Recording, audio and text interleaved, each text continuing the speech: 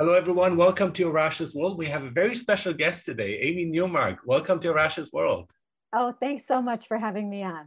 So happy to have you on it. And let's just start with a brief introduction of yourself. How would you introduce yourself in any way you see fit? uh,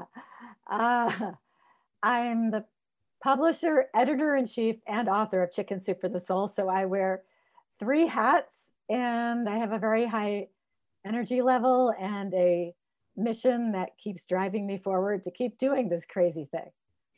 Yeah, and it's such a recognizable brand, and it's wonderful. I mean, you are looking at happiness, and you are providing real life stories that will resonate with people. And so, why do you think there is? Why is it so popular? Is my first question here. What would you say? Well, I think if you look at the history of mankind, storytelling has always been everyone's favorite way of ingesting, wisdom and culture and advice and tips for having a happier life. And so that's what we do at Chicken Soup for the Soul. We crowdsource our books, basically. We have thousands of submissions for each book, and we only have 101 slots. And we're taking the best stories from regular people who are sharing their milestone moments, the most important parts of their lives, and they're passing on the advice that they wish they had had, right? And it's very unselfish of them to share these personal moments, but it leads to very entertaining books where you're being totally entertained reading these stories. And then, by the way, you're learning a lot about yourself and getting some great ideas for what you can do for yourself and for your loved ones going forward. And we're going to talk in a little bit about happiness itself, and again some of your findings. And I think I love how you are approaching it kind of like analytically as well as a scientist, like looking for the common thread, what makes us happy from all those stories. But I think there are two things here at play. One of the things is happiness is contagious. Would you agree with that? Oh, totally. I always say, even if you're having a terrible day and you're really grumpy, plaster a smile on your face. Yes. When you walk into work or a store or any other place you're going with a smile on your face, it instantly changes the dynamic, and people will react to you more positively, and then that will up your mood. Yeah, exactly. So it's that cycle, and it doesn't have to be vicious. We can make that cycle a happy cycle. And the second thing I like real life stories is because they inspire, because they can be done. And so it's something that it's not fiction or fantasy, it's actual real life. And I think a lot of people take heart by reading these stories of real people. Yeah, it's really relatable. I mean, sometimes you'll read a self-help book from somebody who has done all kinds of incredible things, and you think, well, I couldn't possibly do those things. This is just not realistic. But in our case, these are regular people, and they're saying, look, this worked for me. And this book that I put together, your 10 keys to happiness, your 10 keys to happiness, is eminently doable. Every single story contains something that anybody can do. We all have the tools already to do these things. And a lot of these things are just tweaks in perspective that literally take 1 second to accomplish. Mm-hmm. So that's what I like about it. And you're right, I'm a pretty analytical person. I was a Wall Street analyst for years. I ran a hedge fund. I approach everything very scientifically, very much into fact-based evidence. Uh-huh. So I take this very practical approach to the world of self-help. A lot of self-help is very touchy-feely, but mine is just plain, here, do this and this will happen. I love that. Maybe I'm too practical. I don't know, but I feel very confident. Yeah, I feel confident that what I'm passing on to people, they can actually do.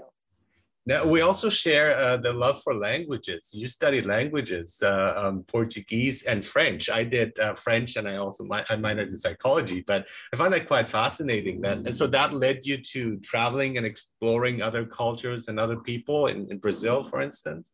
Yeah, and I actually took Latin and German in high school also. Awesome. I speak German. Perfect. Latin was always like a bit daunting. I mean, just the grammar and stuff. And we had a pretty gruff Latin teacher in high school in Germany when I was growing up. So I chose French where we made pancakes. I was like, this looks like more fun. Well, I thought studying Latin helped me a lot with German because Latin had all those verb declensions. Yes. And that helped me with German because German had those. But I liked German because I could pronounce it. Like it was much easier as an English speaker, it was much easier to pronounce German properly versus French or Portuguese, where I knew the words, but I don't think my accent was that good. But anyway, yeah, I did travel a lot. I think my best semester of college was when I was in Brazil. My college didn't have study abroad back then, which was so short-sighted of them. And eventually they added it into the curriculum. So I had to petition the deans of the faculty to allow me to go to Brazil for a semester, but they didn't have enough courses for my Portuguese major at school. So I had to go away to get enough course credits to fulfill a major. But that was the best thing I ever did because it taught me to be adventurous, to trust that things would just work out. You know, if I just started doing something, somehow I could muddle through and it would work out. And I traveled all over the poorest parts of Brazil by myself when I was 20. I had, you know, my blue eyes, my blonde hair down to my waist. People had never seen anybody who even looked like me.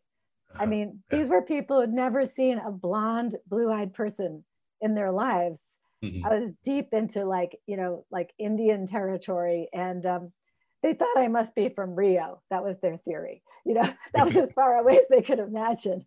But it taught me a lot about self-reliance, and it taught me not to be afraid to try new things. So that was good. And everybody has a story to tell, and it's really like diving into that. And it's not just, again, people. I mean, I lived in Mexico for a few years, and it's when I talk to poorer people like peasants and so on, I found they were happier than your regular person here in North America. And I was quite stunned by that because they did not have much, but they still were very generous. They enjoyed life. They would invite you over to their meals, and they're not greedy like we find more in or ambitious, and that we find more in Western culture here, where we are better off. And I found that quite fascinating because they taught me a lot of things about living and being happy. I was collecting stories actually from poor people. That was what my thesis was all about. And here's the question I asked all of them because it helped to immediately get to what were their desires. I would ask them, what would you do if you won the lottery? And that was a really fast track into them telling me their innermost desires. And most of them just wanted shelter. They just wanted a house because they lived in shacks. You know, so that was the simple desire that they had, just a tiny little house to shelter them. One of the lines that really impressed me that I like very much in your book is that happiness is not a lottery ticket. It's like winning the jackpot. I really like that. And so let's get to your book. So this is your 10 keys to happiness, 101 real life stories that will show you how to improve your life. And you have distilled it to 10 key points that lead to happiness. And I'd just like to briefly go over them, but there's some that I'd like to focus more on because that resonate more with me. But yeah, they're all important though. So yeah, let's do a run through of the 10 keys to happiness. All right, the first one, which I think is essential, is that you actively practice gratitude. You're aware of your blessings, you count your blessings. Otherwise, I don't think you can be truly happy. The second one, which I think is essential, is you have to learn how to use the power of forgiveness to put the past in the past, which is where it belongs, so that you don't carry it with you into the present. The third is to reach out and help someone, whether that's through, you know, a financial contribution or a contribution of your time. But when you help people, it really elevates yourself and it makes you feel that your life is richer. And I don't mean in terms of money, I mean in terms of, you know, happiness. My fourth key to happiness would be to have less stuff. As you were saying, people who have less stuff sometimes are happier. So I talk a lot in that chapter about getting rid of your stuff, you know, and culling and just living a simpler life. My fifth key to happiness is to think positive. And there's a a sub theme in there, which is to think confidently. Yeah. And then my sixth key is to remember to make yourself a priority and make me time. It's not selfish, it's just plain necessary. Seventh is to step outside your comfort zone. And you've had an exciting life and lived a lot of places, and I've been around it. Boy, do you feel energized when you step outside your comfort zone and do something new and scary. My eighth key to happiness is to be yourself. Stop trying to be somebody else. Just be more of you. Embrace what makes you special and do that. My ninth key to happiness is to make sure that you're pursuing your passion, even if you're not pursuing your passion at your job and it's just a job to make a paycheck. Pursue your passion outside of your job then. And then my 10th, and I think this is something we've all been really aware of because of the pandemic, is to get outside in nature. I think everybody just started really appreciating nature. I love my nature walks ever since the pandemic. Like I appreciate so much more. Yeah, I remember spring and summer of 2020. We were all like fans of nature, and everybody was saying, do you think the birds are singing more than they used to? Do you think the trees are flowering more than they used to? You know, and we all thought that this was the most unusual spring and summer, but really it was just what we had been missing all along. Yes, yes. And you just observe things so much more, and just like ducks and mating that happens with ducks. I was like, oh, I never noticed that. All these years that I take walks, I never focused on that. Or like raccoons and all that. So it's just like wonderful. And I think that, again, it's huge. All of these are hugely important. We could do a podcast on each of them to really go into depth. But there's some that I really want to focus on. And the first one, gratitude. I think that's hugely important.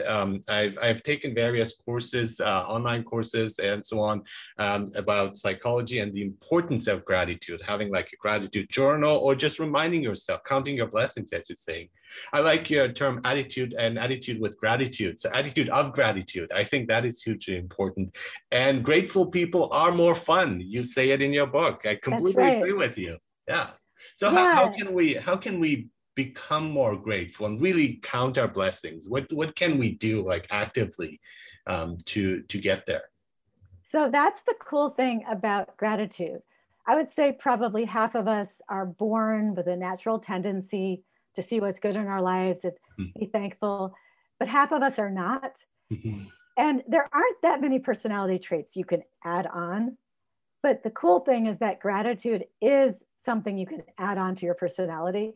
And it's so simple to do it. So I have some stories in the book from people who were not naturally grateful, and they actually learned how to be grateful. The first story in the book is by Jennifer Quasha, who happens to be a friend of mine, actually. And she said that she came from a long line of depressed family members. And so she just thought that's how life was supposed to be.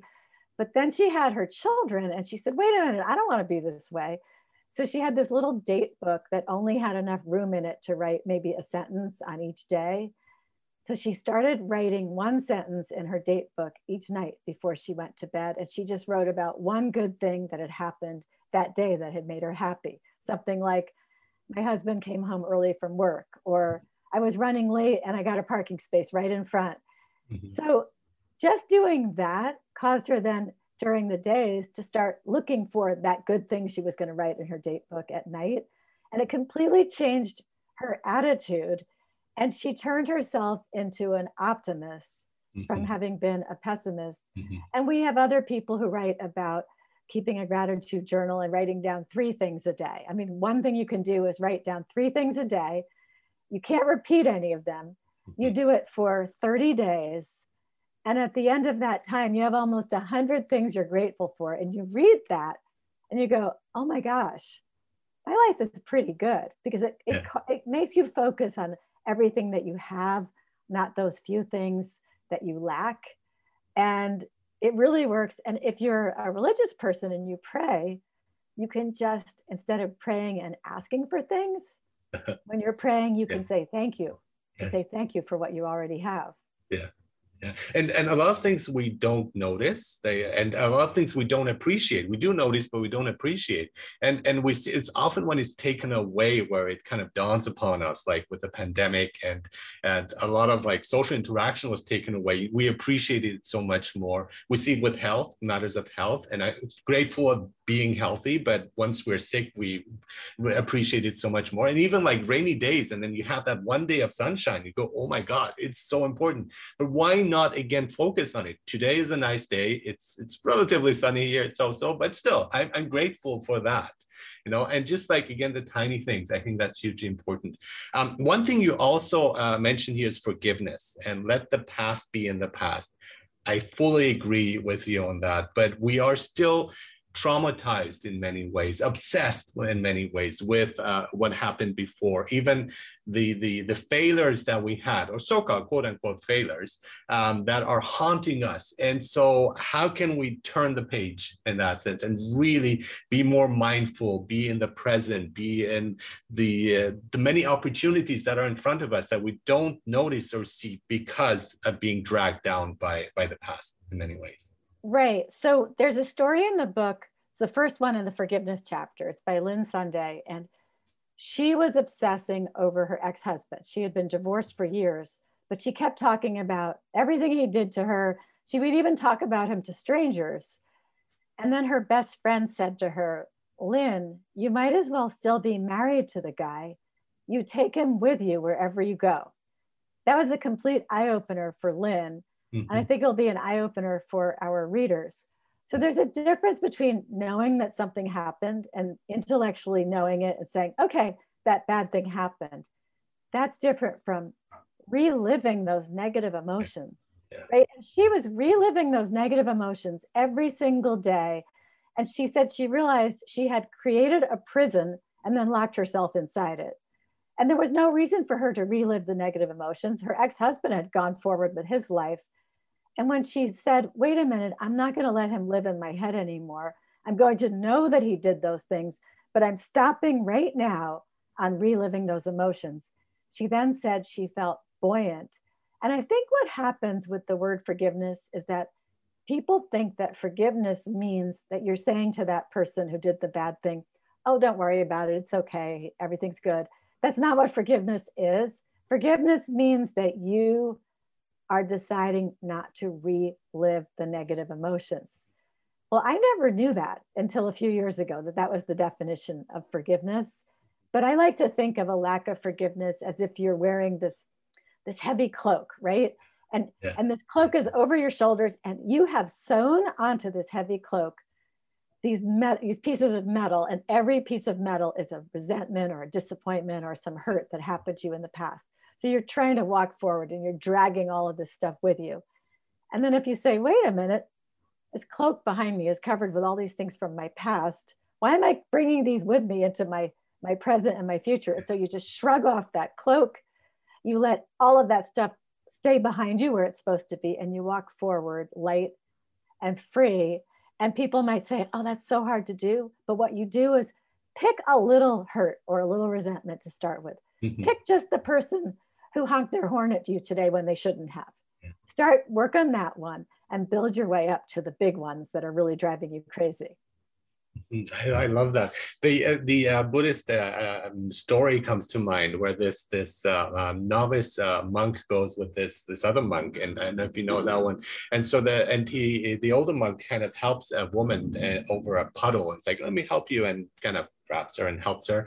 And so the other monk, the younger monk, is like thinking all this time, they're walking, it's like, he touched a woman, we're not supposed to touch women, and so on.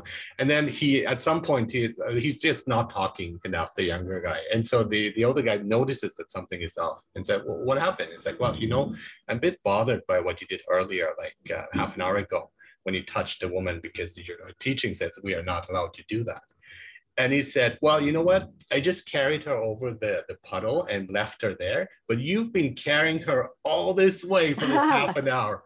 And so that really shows us, yes, the resentment is in the past. Forgiveness, we have to forgive ourselves and others, but leave it there, right? Leave it there and move on and go on your path. Whatever happened, okay, he was not supposed to touch the woman. He did it.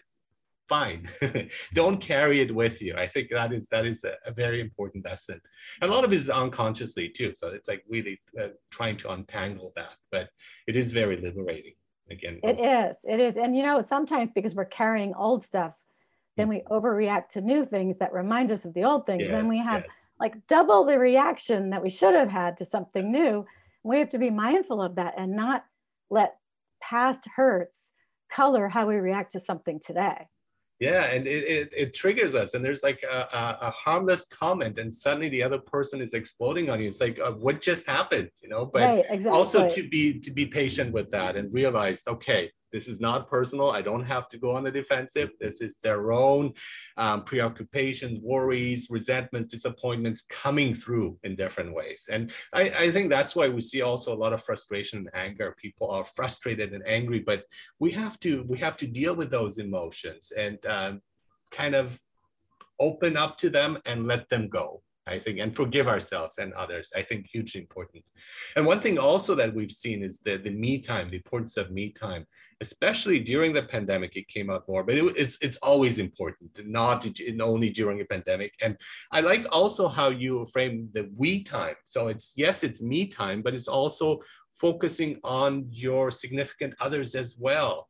Where I found a few years ago, I would focus too much on my work and career and neglect the other parts that are so much more important. I would say so much more important than what I was pursuing. I think that's a very important lesson too for us. Yeah, it's not selfish to create me time or we time, which could be with your significant other or with your family, but you're going to be better at work, at being a friend, at being a spouse, at everything if you do carve out some me time every day or every week. I mean, it could be half an hour a day to work out, or half an hour a day that you're going to read without being bothered, or 5 hours a week that you're going to go horseback riding, but something that you can cling to and know, okay, that special time is coming for me.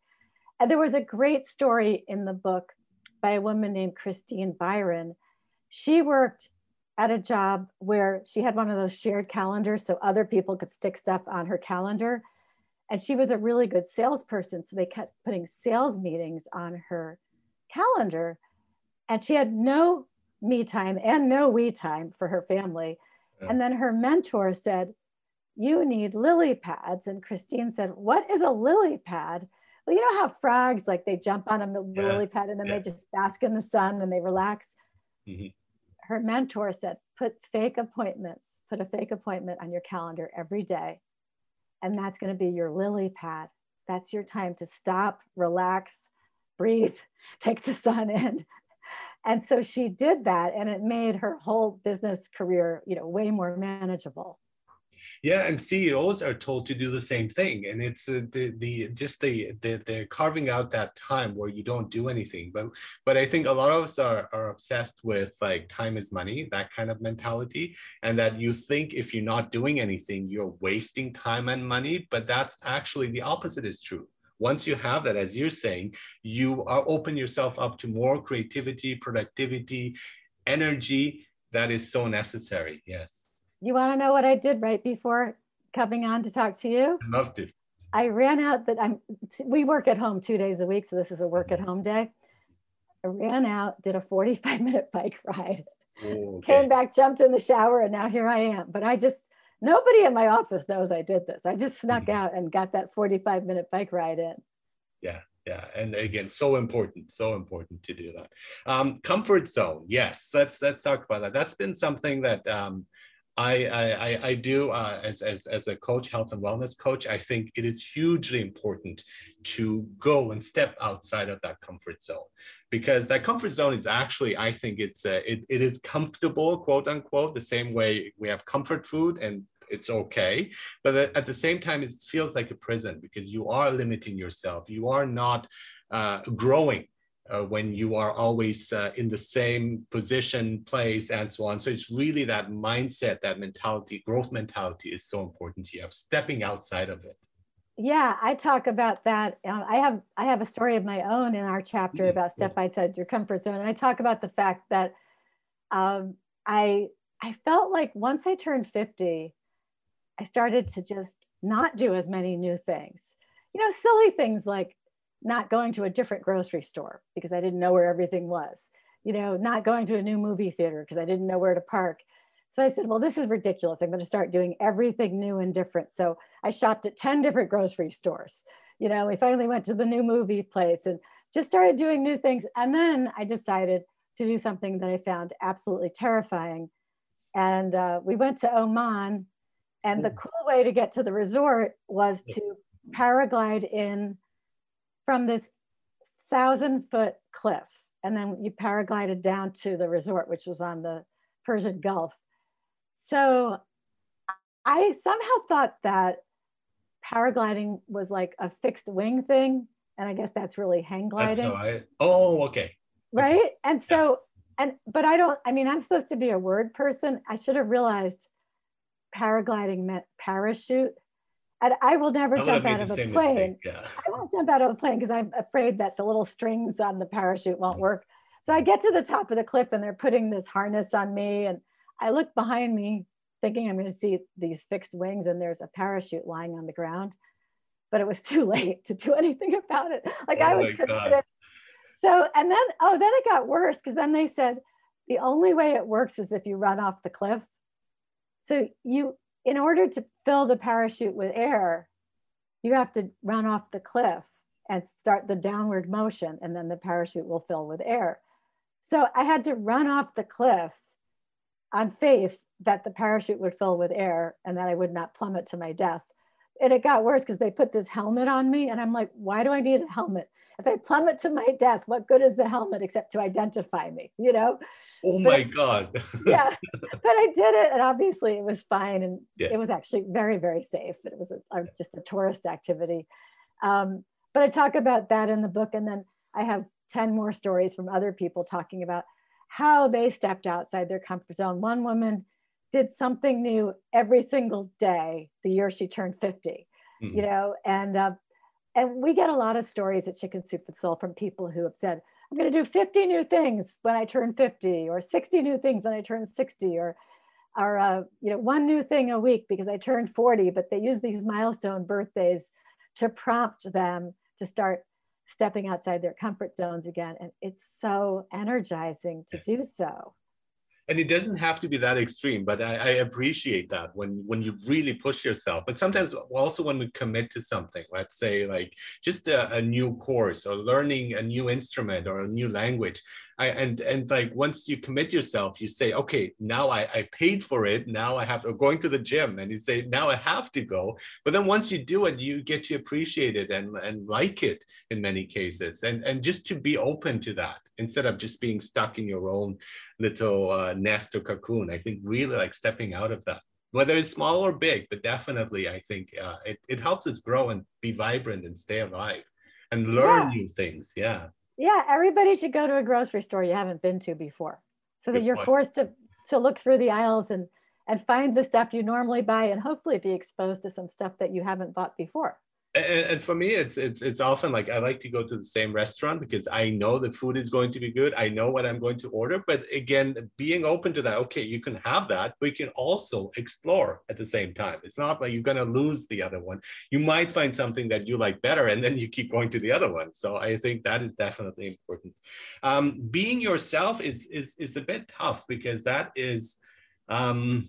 We don't really know. I find it hard to define. But one thing I do know, and so in your book you're mentioning it, is that there's often an inner critic that tells us how we should be. And I think it's really once you kind of deal with it, silence it in a way, in a gentle way, then you can really find what truly resonates with you, what you would like to do, who you really are.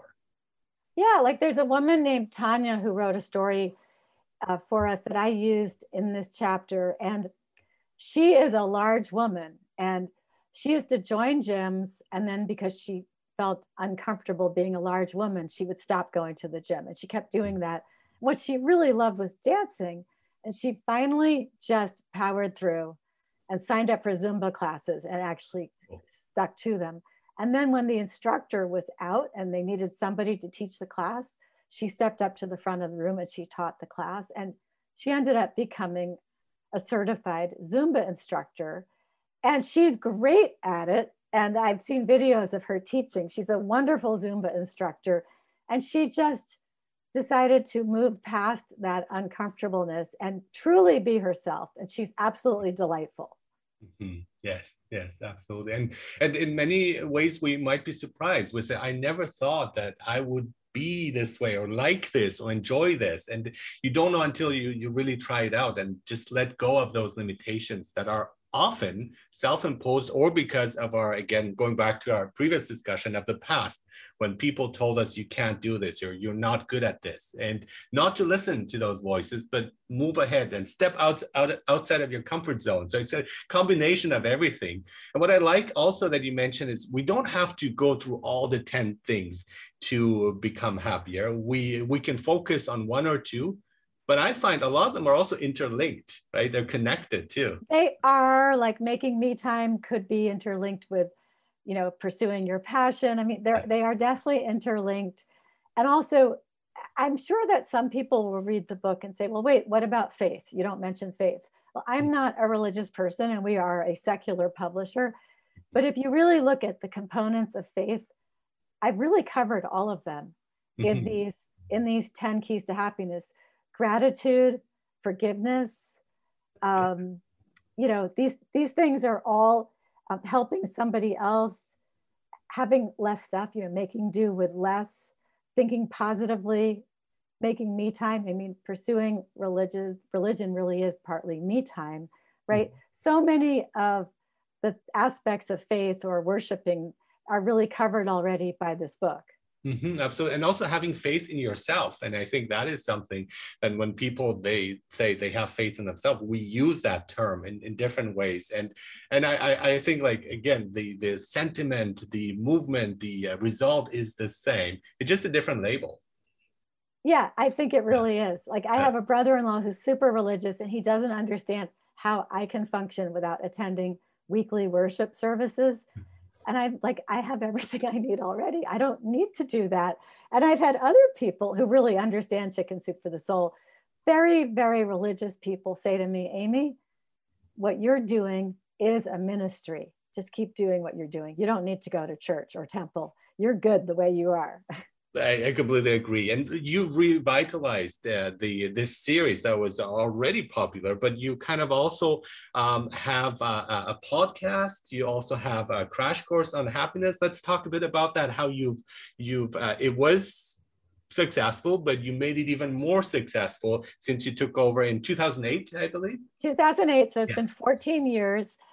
When I came in as publisher and editor-in-chief, we actually did it as part of an LBO. We LBO'd Chicken Soup for the Soul, my husband and I and a bunch of friends and family members and bank debt. And we bought Chicken Soup for the Soul from the founders, Jack Canfield and Mark Victor Hansen. And what they had done was remarkable. And I loved this idea of crowdsourcing the books and putting out 101 stories. So we kept doing that. But what I did was I increased the types of topics that we could do. Oh, good. First of all, just by changing the title, instead of Chicken Soup for the Something Soul, which is kind of limiting, I just have any kind of title that I want. And that allowed us to explore so many new themes.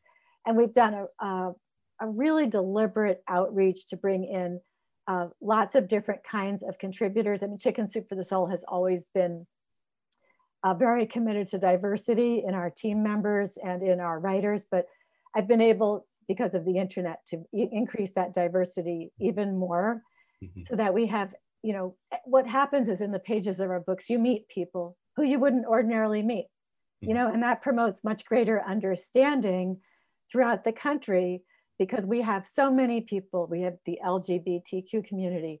We have people of all nationalities, ethnicities, religions, not religions, just every belief system possible, from very rich people to very poor people. Everybody is mixed together in the pages of our books, where we discover what actually unites all of us instead of what divides us. So it's been a really great experience for me. I'm on my 184th book that I've put out since taking over. Congratulations. Yes, yeah. I know, it's a lot, but we just keep going. I never seem to run out of new topics. Yeah, that's wonderful. So, Amy Newmark, you're an author yourself as well. You have some stories there, but you've also published a few books as well along the way, Yeah, right? I published a book called Simply Happy, which was Mhm. really a memoir about my life and combined with lessons that I've learned from Chicken Soup for the Soul stories. So it doesn't contain Chicken Soup for the Soul stories, but it contains me talking about how those stories affected me. And it's pretty much along the same lines as this book in terms of identifying elements of happiness. And that's why that book is called Simply Happy. And I think I have 25 chapters in that book. So I get into even more sub themes for becoming a happier person because it's worked for me. It has worked so well for me. I've just learned so much from the Chicken Soup for the Soul stories, and I use all of it in my daily life. And you've pursued your passion. Oh, absolutely. Yeah, Yeah, it's I'm very wonderful. passionate about this. In fact, my whole team is. We all love what we do. Yeah. Yeah. So again, the book is your 10 Keys to Happiness, 101 real life stories that will show you how to improve your life. It's part of various books, I think 250 or more books that you have from the Chicken Soup for the Soul series, which is a wonderful series, exploring, again, as you're saying, so many different topics, so many different themes, personal stories that we can also relate to, that can inspire us, that do inspire us in many ways. And so, Amy Newmark, you're an author, editor-in-chief, and publisher, wearing those three hats really well. And thank you so much for being on Arash's World and talking about your experiences as well as your most recent book. Oh, thanks, Arash. It was a pleasure. You totally get it. And I love your training in psychology. It made you a fabulous interviewer. Thank you so much. Thank you.